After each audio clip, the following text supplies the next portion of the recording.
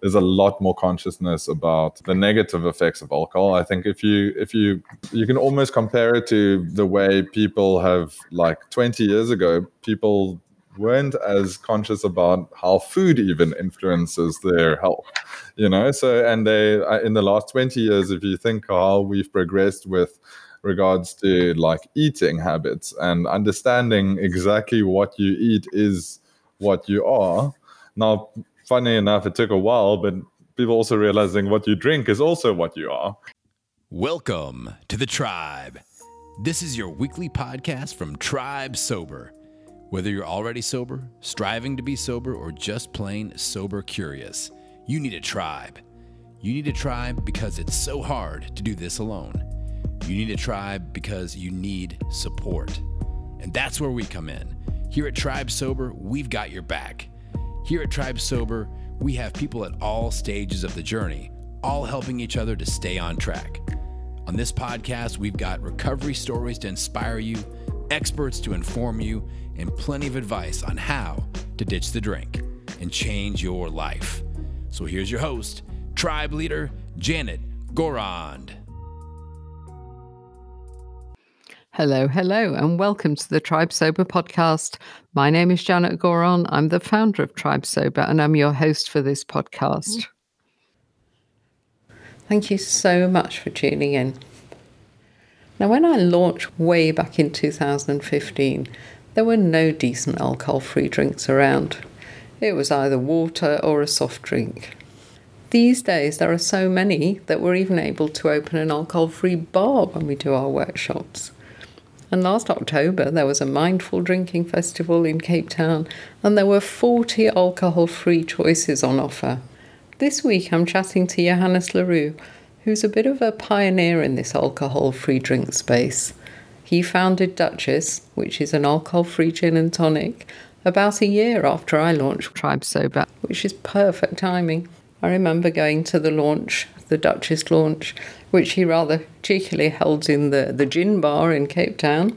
And after I'd been to the launch, I was thrilled to be able to tell our community that finally there was a grown-up product for them to enjoy that would make their journey just that bit easier. Apart from it tasting quite delicious, holding something that looks like an alcoholic drink will stop people asking those pesky questions. You know the one I mean. The ones like, oh, you're not drinking this evening. Oh, go on, just have one. Or, oh, you're boring, aren't you? Etc., etc. After all, alcohol is the only drug we have to justify not taking, isn't it? Many South Africans are entrepreneurs, and Johannes is no exception. He was a real pioneer in this space. So do have a listen to his fascinating story. So Johannes, tell us a bit about yourself. I think you're a Cape Townian, and I know you created Duchess. I think that's the extent of my knowledge, to be honest. Great. Thanks for having me, Janet. Yes, I'm born and bred Cape Townian. Very proud of that. It's a beautiful place, and also very interesting from a business perspective, but we can probably get into that later. I just find it very interesting with the different type of consumers, and it's a great test market for products, launching them here and then taking them all over the world. But I went to school right in the middle of Cape Town in Jan van Riebeeck, Afrikaans school, and I studied at UCT. So very much Cape Town's very much been part of my life, and I spent some time also living in the Netherlands as an exchange student when I was 15. And I think that gave me a whole different perspective on the world out there and the opportunities, and also understanding different cultures. And interestingly enough, after I'd been to the Netherlands, a few years later, my grandmother was able to get her Dutch passport again. So we became Dutch citizens. So now, it all kind of became full circle with a link to the Netherlands. We'd also now launched the Duchess in the Netherlands, which was a big personal achievement. Yes, well, hearing those stories, it makes a lot more sense of the anecdote that I read somewhere in an article about you, which just said that you came up with the idea for the Duchess when walking through Amsterdam in 2016. So my background, I actually studied property investment at UCT, so nothing to do with branding or with beverages at all.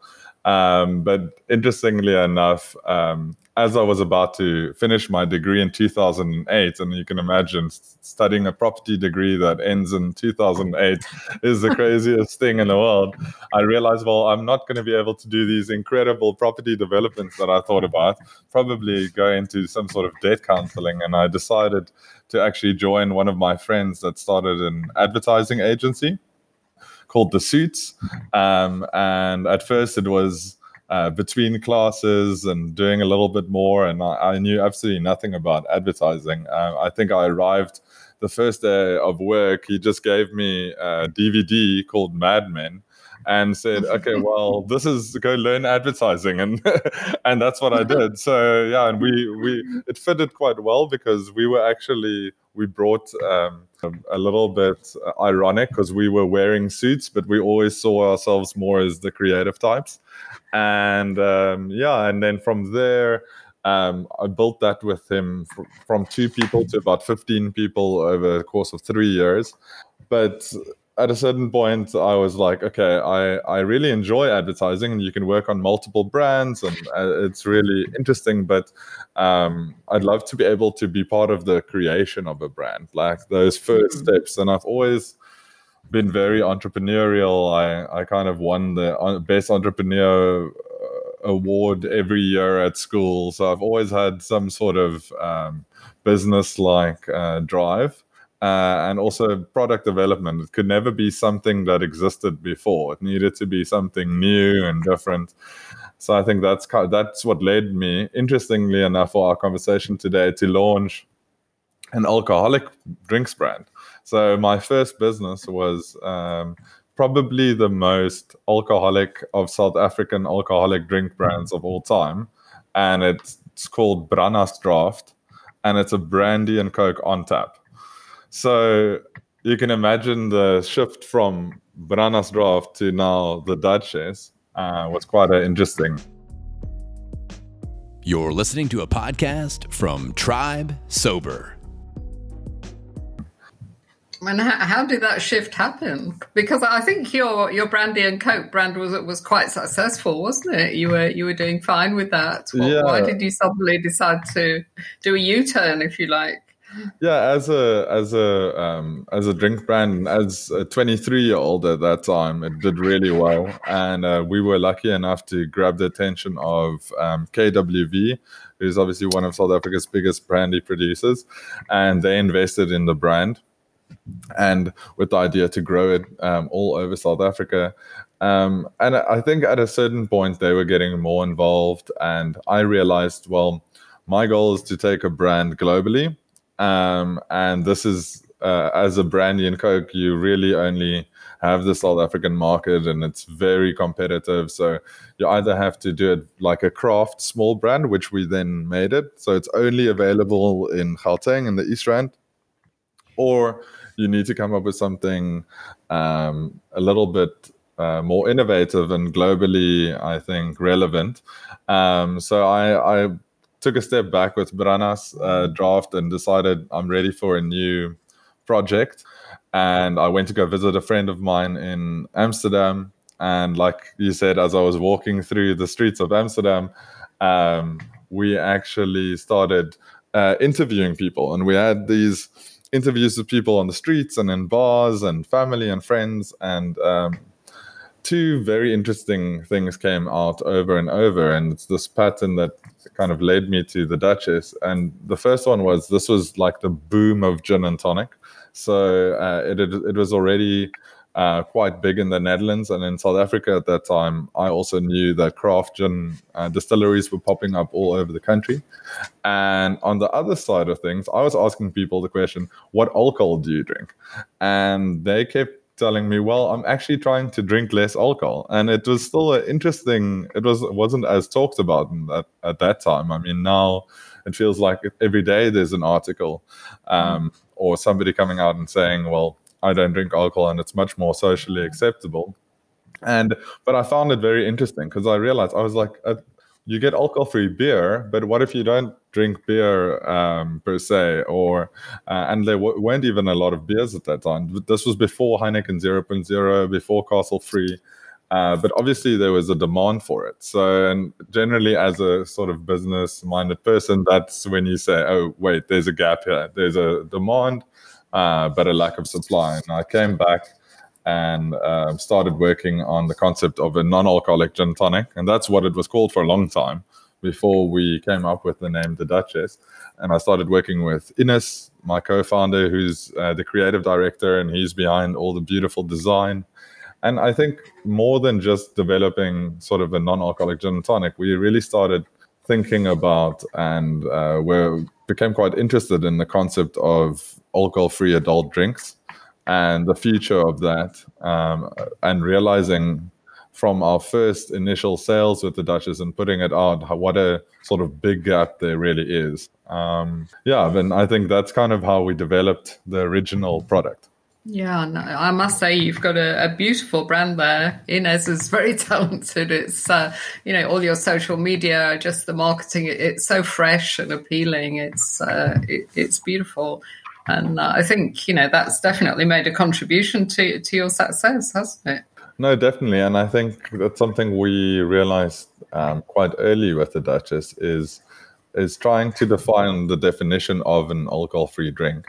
And realizing, well, the concept is important. It's great to say this is a non-alcoholic version of a gin and tonic taste. So it's like you've got a taste profile that's been proven, but that's only really, I would say, a third of the way. Another important part of it is a brand that adults can really connect with and say, well, this is something that doesn't look like a soft drink or a cool drink. It's something which I can associate myself with. And then thirdly, basically, that then becomes like a treat and something that when you go out, you're able to order. So it's a full circle, because you can have a lot of alcohol-free type brands that don't work, I think, because they don't necessarily have the brand side of it.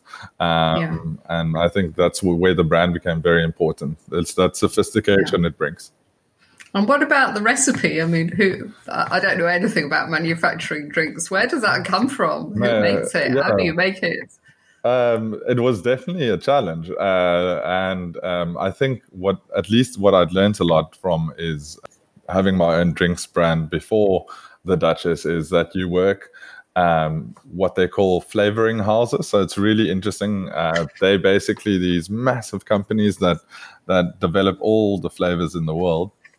And I'd worked with really good beverage technologists and flavoring houses, and kind of took the concept to them, and we started playing around with it. And I think after version number 8, I was like, wow, this is something quite special. I feel like this is a gin and tonic.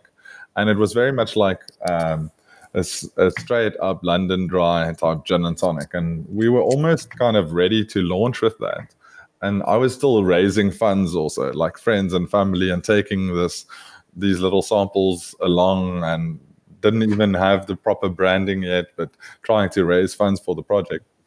I actually one evening realized, well, my aunt Phoebe, she had the previous year for Christmas given me botanical extracts that she makes herself. So that's got and ended up having orange peel, cardamom, cloves, star anise in these little bottles of botanicals. And that night I actually added 2 drops to my own sample, and then it just came together completely. So it had that more craft gin authentic taste, and it was just a little bit more complex. So then your mind almost just, it doesn't even need to be a gin and tonic. It's just a good dry adult drink. And that's how we developed it. So my aunt actually played an integral part in the developing, and we still buy now like a lot of botanical extracts from her.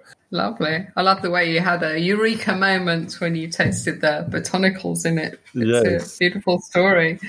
So, yeah, it was interesting what you said about it. It's like it was just a dry, lovely drink, because a lot of people, you know, the people that are in our community and they've just given up drinking, they say, oh, well, I try these alcohol-free wines, but they really don't taste like the real thing. So I always say to them, you've got to look at alcohol-free drinks as a completely different category. You know, the wine isn't going to taste exactly like your Cabernet Sauvignon or whatever you love. And even, you know, the Duchess, beautiful though it is, it doesn't taste exactly like a gin and tonic, and it's not going to give you the buzz. Certainly isn't. Exactly. So I say to people, see these drinks in a third category, if you like. You've got your alcohol, you've got your Coke and all the sweet drinks, and then you've got alcohol-free drinks. And I think if people can do that and just try all the different varieties, they're more likely to find something that they like. I completely agree with you. And I think even the producers need to start seeing it in that way, because I think part of the reason why people associate it so narrowly with the alcohol counterparts is because the producers aren't really pushing it enough. Like I actually spoke at the UK soft drink conference last year, and my whole talk was about beyond alcohol. And the key to it was basically that the Duchess is a born alcohol-free product.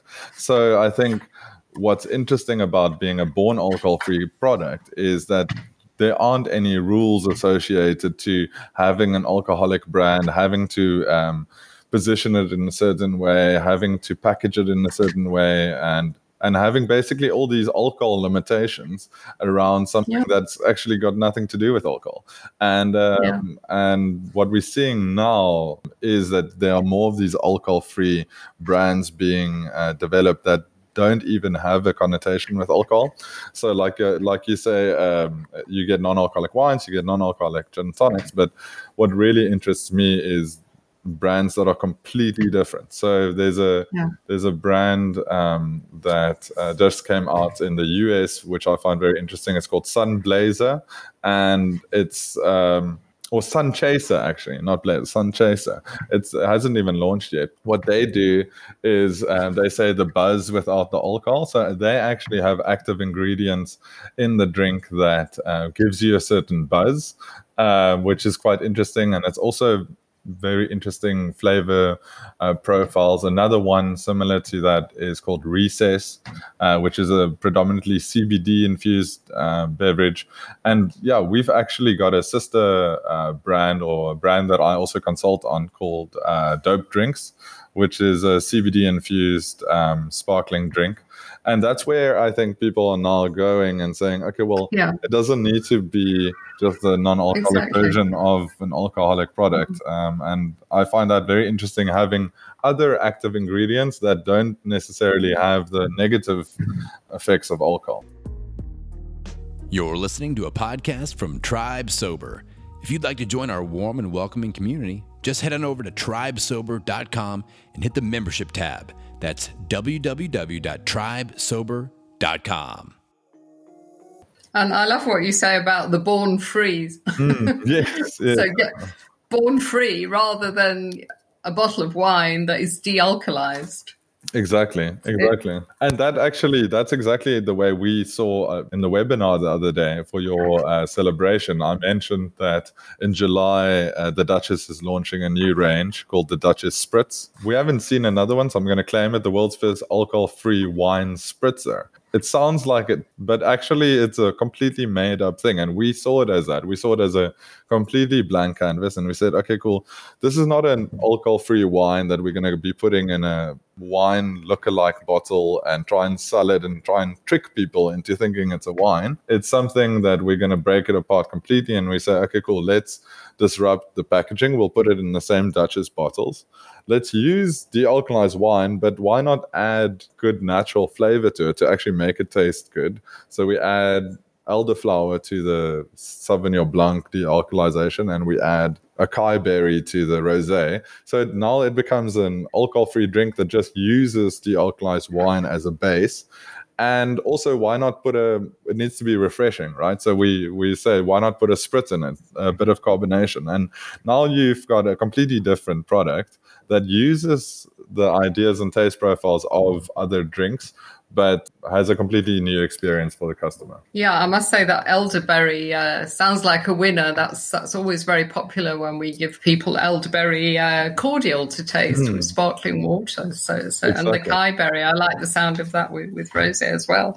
Oh well, roll on July. I mean, that's just next month. Yeah, we're quite busy at the moment with getting all the packaging ready, and it was supposed to launch in April, but then with the global pandemic, we put everything on hold. And then, interestingly enough, the restrictions on alcohol led to this massive boom in alcohol-free drink sales.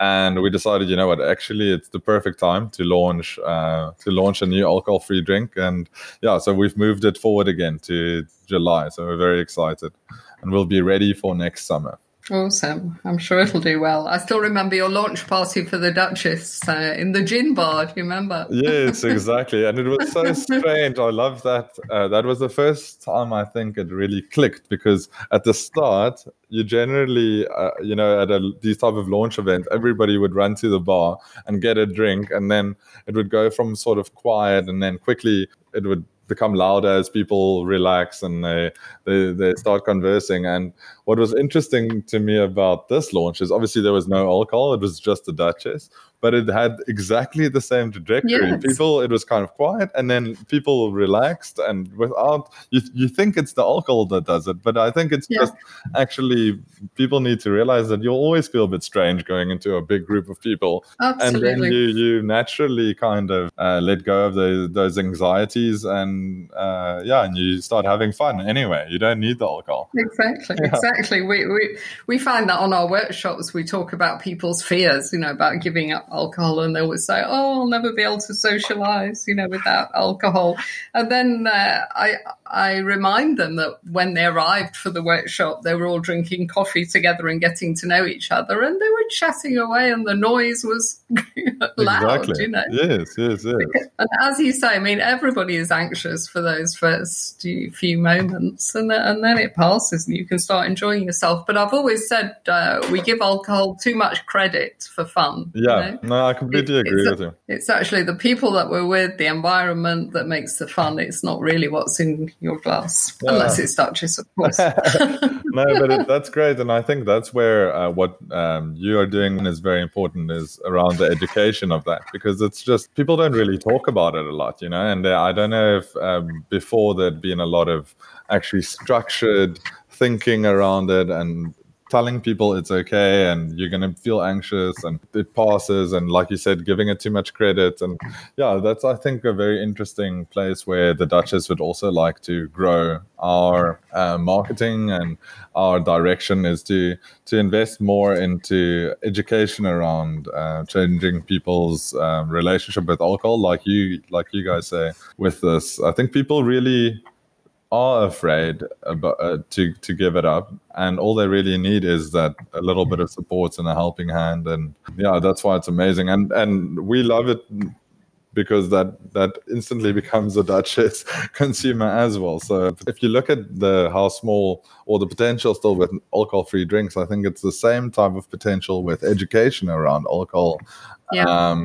It's also in its infancy stage, and I think I see a big future with courses and support and challenges and everything, especially if you start integrating it into these social circles that generally have alcohol, and you start making it part of corporate experiences, or you're making it part of your sporting groups or social groups, it can become quite a valuable contribution. Yes, and it's always been my dream. Maybe this period isn't the most appropriate, but I'd love to see a sober bar in Cape Town. I think there's such a need for it. I've talked to a few people, but nobody's quite got the courage to go for it, and it's not my field of expertise. I wouldn't dream of going there, but I think there's a definite need for somewhere like Yeah. that, because I love bars. I still love bars, but Exactly. I'd love to be in a bar where nobody else was drinking. Yes, and it's interesting. Like we've thought about it a lot, and I've been to a few alcohol-free bars in London and in New York, and there's a new one that actually just opened in Amsterdam, the first. And it's incredible the amount of PR they get, as a first. So I think, like we spoke about it about a year and a half ago to do a Duchess. Yeah, you could call it the Duchess. Yes, exactly. But yeah, at that time we were also just like growing so fast and trying to. But I wouldn't take it off the table. Maybe it's something we should do as a pop-up. It's a great way to try. There's so many places in Cape Town that one could do that. Yeah, exactly. And interestingly enough, there's this new concept on drinks distribution that's really interesting me at the moment. It's where it's on demand, or what they call dark bars, so dark kitchens, because you say it's maybe not the right time, but to maybe open it as a dark bar where you can order on Uber Eats an alcohol-free cocktail and it gets delivered to your door within 20 minutes. That could maybe be a good launch, and then once things progress, where I'm literally brainstorming with you now. But yeah, I heard that AB InBev are planning that by 2025, 20% of their product range will be alcohol free. Have you heard that statistic as well? Yes, it was very interesting, actually. So we, at the end of last year, partnered with AB InBev. So they bought a stake into the Duchess to help us grow globally. And last year I went to New York actually on holiday. I had this business card that a friend gave to me of somebody at AB InBev that was in their investment side. And he said, if you ever go to New York, just call up this guy and have a chat with him. And so I did that, actually, just taking a chance. Spoke to him about Duchess and the way we see alcohol free. And what was so interesting is I kind of realized it was perfect timing, because he was like, well, I just walked out of a meeting where we actually employed now a director of non-alcoholic drinks for AB InBev. Wow. So this is like the top 10 people in AB InBev. Now there's a director just of non-alcoholic drinks. In that meeting, the CEO told him that by 2025, I think 20% of our revenue should be under your portfolio. And if you look at their revenue, I mean, I think it's something like $20 billion at the moment. By 2025, it's maybe a lot bigger. That's a lot of potential they see. So that's I heard the stat there first, and then subsequently to that, a lot of PR around it. And I think AB InBev is obviously they're the biggest beer brewer in the world, but they're actively diversifying as more of a beverage company. So they're getting into other alcoholic drinks than beer, but also getting into a lot of non-alcoholic drinks. And I think that just actually makes sense. So they're a very innovative company for such a big company. They're very fast on what's happening in the world. And I think that they've noticed that the consumer shift, and they've realized that they need to get in early. Another interesting fact just on that, which was one that I kind of used in my pitch to them in the end, was that in America, a recent survey shows that 53% of Americans are actively trying to drink less alcohol, but the alcohol-free drinks market is only 0.5% at the moment. So they all want to drink less, but nobody's actually drinking less. Yeah, there are two sides to that. One is, number one, there aren't really good alternatives. And the other side to it, and that's where I think One Year No Beer comes in, is like there's just not a lot of education around how to try and drink less. People know they want to, but they don't know how, I think. Yeah, I mean, I knew for years that I would have to make a change because it was getting worse and worse. I was drinking more and more, but I had no idea how to do it. That's, we all know that we must. And so you've got your conscious mind telling you, you must drink less, you must stop drinking. But then that night you've got a party to go to, so you can't possibly manage. And then next week, you've got a dinner and you cannot imagine how to do it. So just a few simple tools and other people on the same path. That's what makes a difference. No, I completely agree. But it's very difficult. very difficult to do on your own. The most difficult things I've done in my life is giving it up for 3 months at the start of this year. And for all intents and purposes, I probably still drink too much. And it's something that I'm constantly aware of. And I'm, even as a non-alcoholic drinks entrepreneur that's studying this every single day. And I follow obviously all the alcohol-free hashtags and all the thing on social media. I still feel like I drink too much, so I think that's something that you need to kind of acknowledge. The world needs to acknowledge how big a problem it is and how kind of addictive it is, that it is not an easy thing to change. And if you give it that almost the credit it deserves, if you basically say this is a bigger problem than I'm admitting to myself, then maybe that's the first step to actually looking for support or educating yourself on it more. Because during that time, I also read up a lot about the effects and why did we get into this so much? Why is it such a... And then it almost clicks. And I definitely have changed my social behavior completely after taking a 3-month break. And I'll have to take another one soon. Yeah, I mean, that's what I say to people. Even if you don't stop completely, just take a break. Because if you keep taking, a 1-month break now and again, you're testing your dependence. Because if it's a nightmare to get through that month, you've got a problem. But if you hardly notice it, then you're fine. So just do a regular check is what I say to people. Exactly. And going back to this kind of societal shift that seems to be taking place, I think the Sober Curious movement is quite an interesting one. Yeah, and that it's coming from young people, actually, which is, I think, really, really interesting to me because it shows that it will happen quite quickly because it's a whole generation that's saying that they're drinking less or they're... it's either they're... I think it's almost just like less interested in alcohol from the get-go. It's not a worthy... It's kind of something my parents used to do. That's quite cool that that's happening. And I think there's a lot more consciousness about the negative effects of alcohol. I think if you can almost compare it to the way people have, 20 years ago, people weren't as conscious about how food even influences their health, So, and they, in the last 20 years, if you think how we've progressed with regards to eating habits and understanding exactly what you eat is what you are.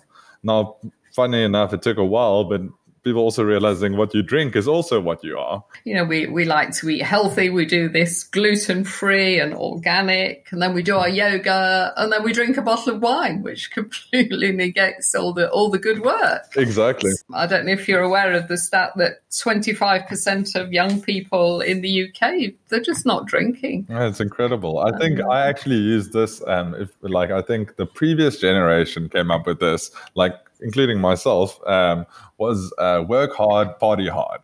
And I really thought about that phrase a lot in these talks I've been doing around alcohol-free and research. And I realized it's absolutely bull. There's no way you're going to be partying hard and then working hard.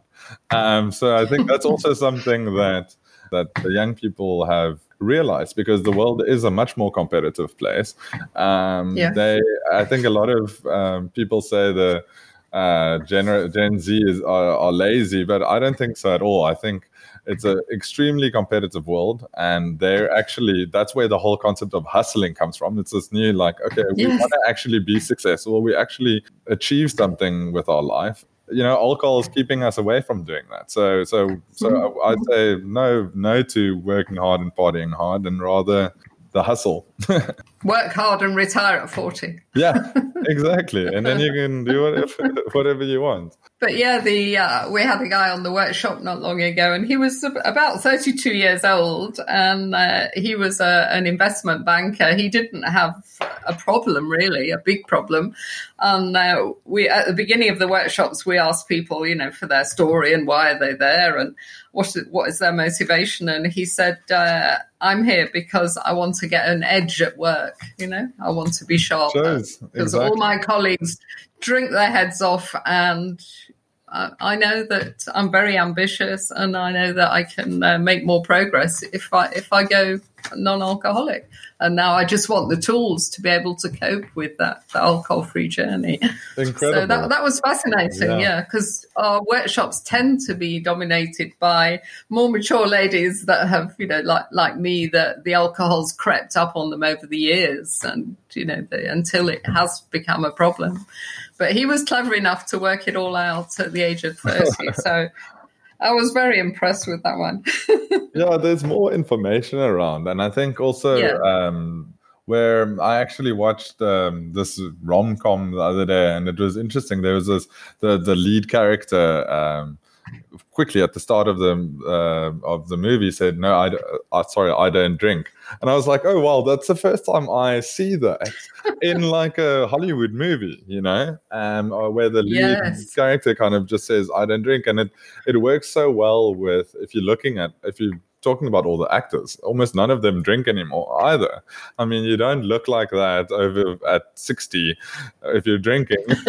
So I think there's a lot more people coming out and saying, "You know what, I don't drink alcohol." And the more that happens, the more I think people find role models and realize, well, this is maybe actually only like my small friend group that's still drinking, like we're students. It's actually now completely okay not to drink as much alcohol and to be more conscious. Yeah, we do need more of that in movies. I mean, I had to smile at the beginning of this interview when you told me that you were taught advertising by giving a DVD set of Mad Men. Yeah, interestingly enough, they also have a little bit of a thing around alcohol in the end and how he has to get over his addiction. But yeah, it's becoming more topical.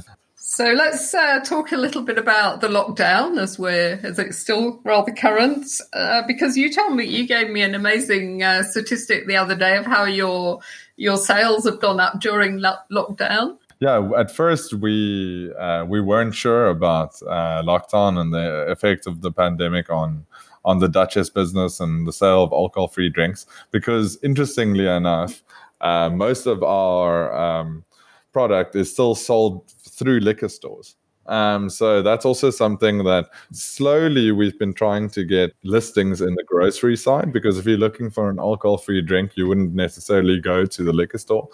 But it was a slow process in trying to convince buyers. And what the interesting and the good thing was about lockdown is that immediately all the grocery buyers were now interested to list alcohol-free drinks. And you could probably see over that lockdown month with the Heineken 0.0 and the Savannah everywhere, and hopefully also Duchess, all in the Spar stores and in the Checker stores and in the Pick and Pay stores. So I think it really fast-tracked that move to the grocery side, got us those listings. And then what also happened was I think people were more open to the idea of trying an alcohol alternative since they were a little bit forced into it. What came out of it, and we saw that on social media, was a lot of first-time buyers trying the product and saying, "Hey, I've heard about it before, but I've never really bought it. And now that I've tried it, you know what, I really love it. And I'm going to continue buying the Duchess even after lockdown." Yeah. So we saw a massive increase in sales. But more importantly, we saw a massive amount of new buyers trying an alcohol-free drink and hopefully changing their mind around alcoholic and alcohol-free drinks for the future. But that's where I feel like you guys are doing incredible work. And like I said, the Duchess would like to get more involved with that side of it and the education side of things. So we'll definitely be in contact. I've got a few ideas of how we could work closer together. Thank you, Johannes. That was so interesting. And really nice to catch up again after quite a while. As usual, I'm going to pull out a few points from that conversation, a few points that I think are of particular interest. And like all clever entrepreneurs, Johannes spotted a gap in the market. He realised that many people actually wanted to drink less, but they had no idea how to do it. He knew that they certainly didn't want to drink water or soft drinks when they went out. So he wanted to create a sophisticated brand that would appeal to adults, and that's exactly what he did. We agreed that alcohol-free drinks should be seen in a category all of their own. They shouldn't be seen as fake wine or as a soft drink, but in a third category. When we stop drinking, we need to taste, taste, and taste until we find our go-to drink. And with all those choices, you'll find something you love. Just think of it as part of that journey of self-discovery that you've embarked on. The Duchess New Spritz was treated as a blank canvas, Johannes explained. De-alkalized wine was used as the base, and then delicious flavours such as elderberry and acai berry were added. It's a lovely summer rosé, and it's a perfect drink to get you through the Sober Spring Challenge. Johannes feels there's not enough education about how to change your drinking habits, but he can sense that times are changing. He agrees that it's essential for people to take a break from alcohol now and again, and he loves our Sober Spring Challenge as he feels people can turn it into a bit of a social thing. And of course it actually gives you a great excuse. Oh no, I'm not drinking, I'm doing Sober Spring this year. At AB InBev, they now have a director of alcohol-free drinks, would you believe? And by 2025, they're predicting that 25% of their massive turnover will be in his area. So I do hope that you realise that by ditching the drink, you are bang on trend. Thank you so much for listening. Do check out our website. You'll see a WhatsApp symbol on the homepage. Do click on it and just say hi or ask me any questions that you may have. Remember, we do coaching, workshops, memberships, and of course, our Sober Spring Challenge is just round the corner. Till next time. Ditching the drink is like climbing a mountain. It's hard, it takes courage and grit, and an experienced guide. And that's where we come in. Here at Tribe Sober, we've climbed that mountain, and we know the view from the top is amazing. We've used our experience to put together a unique membership program that will support you all the way. We've got challenges, chat rooms, sober buddies, trackers, and milestone awards, and that's just for starters. So head on over to tribesober.com and check out our membership program. It's the essential resource for anyone looking to ditch the drink and change their life.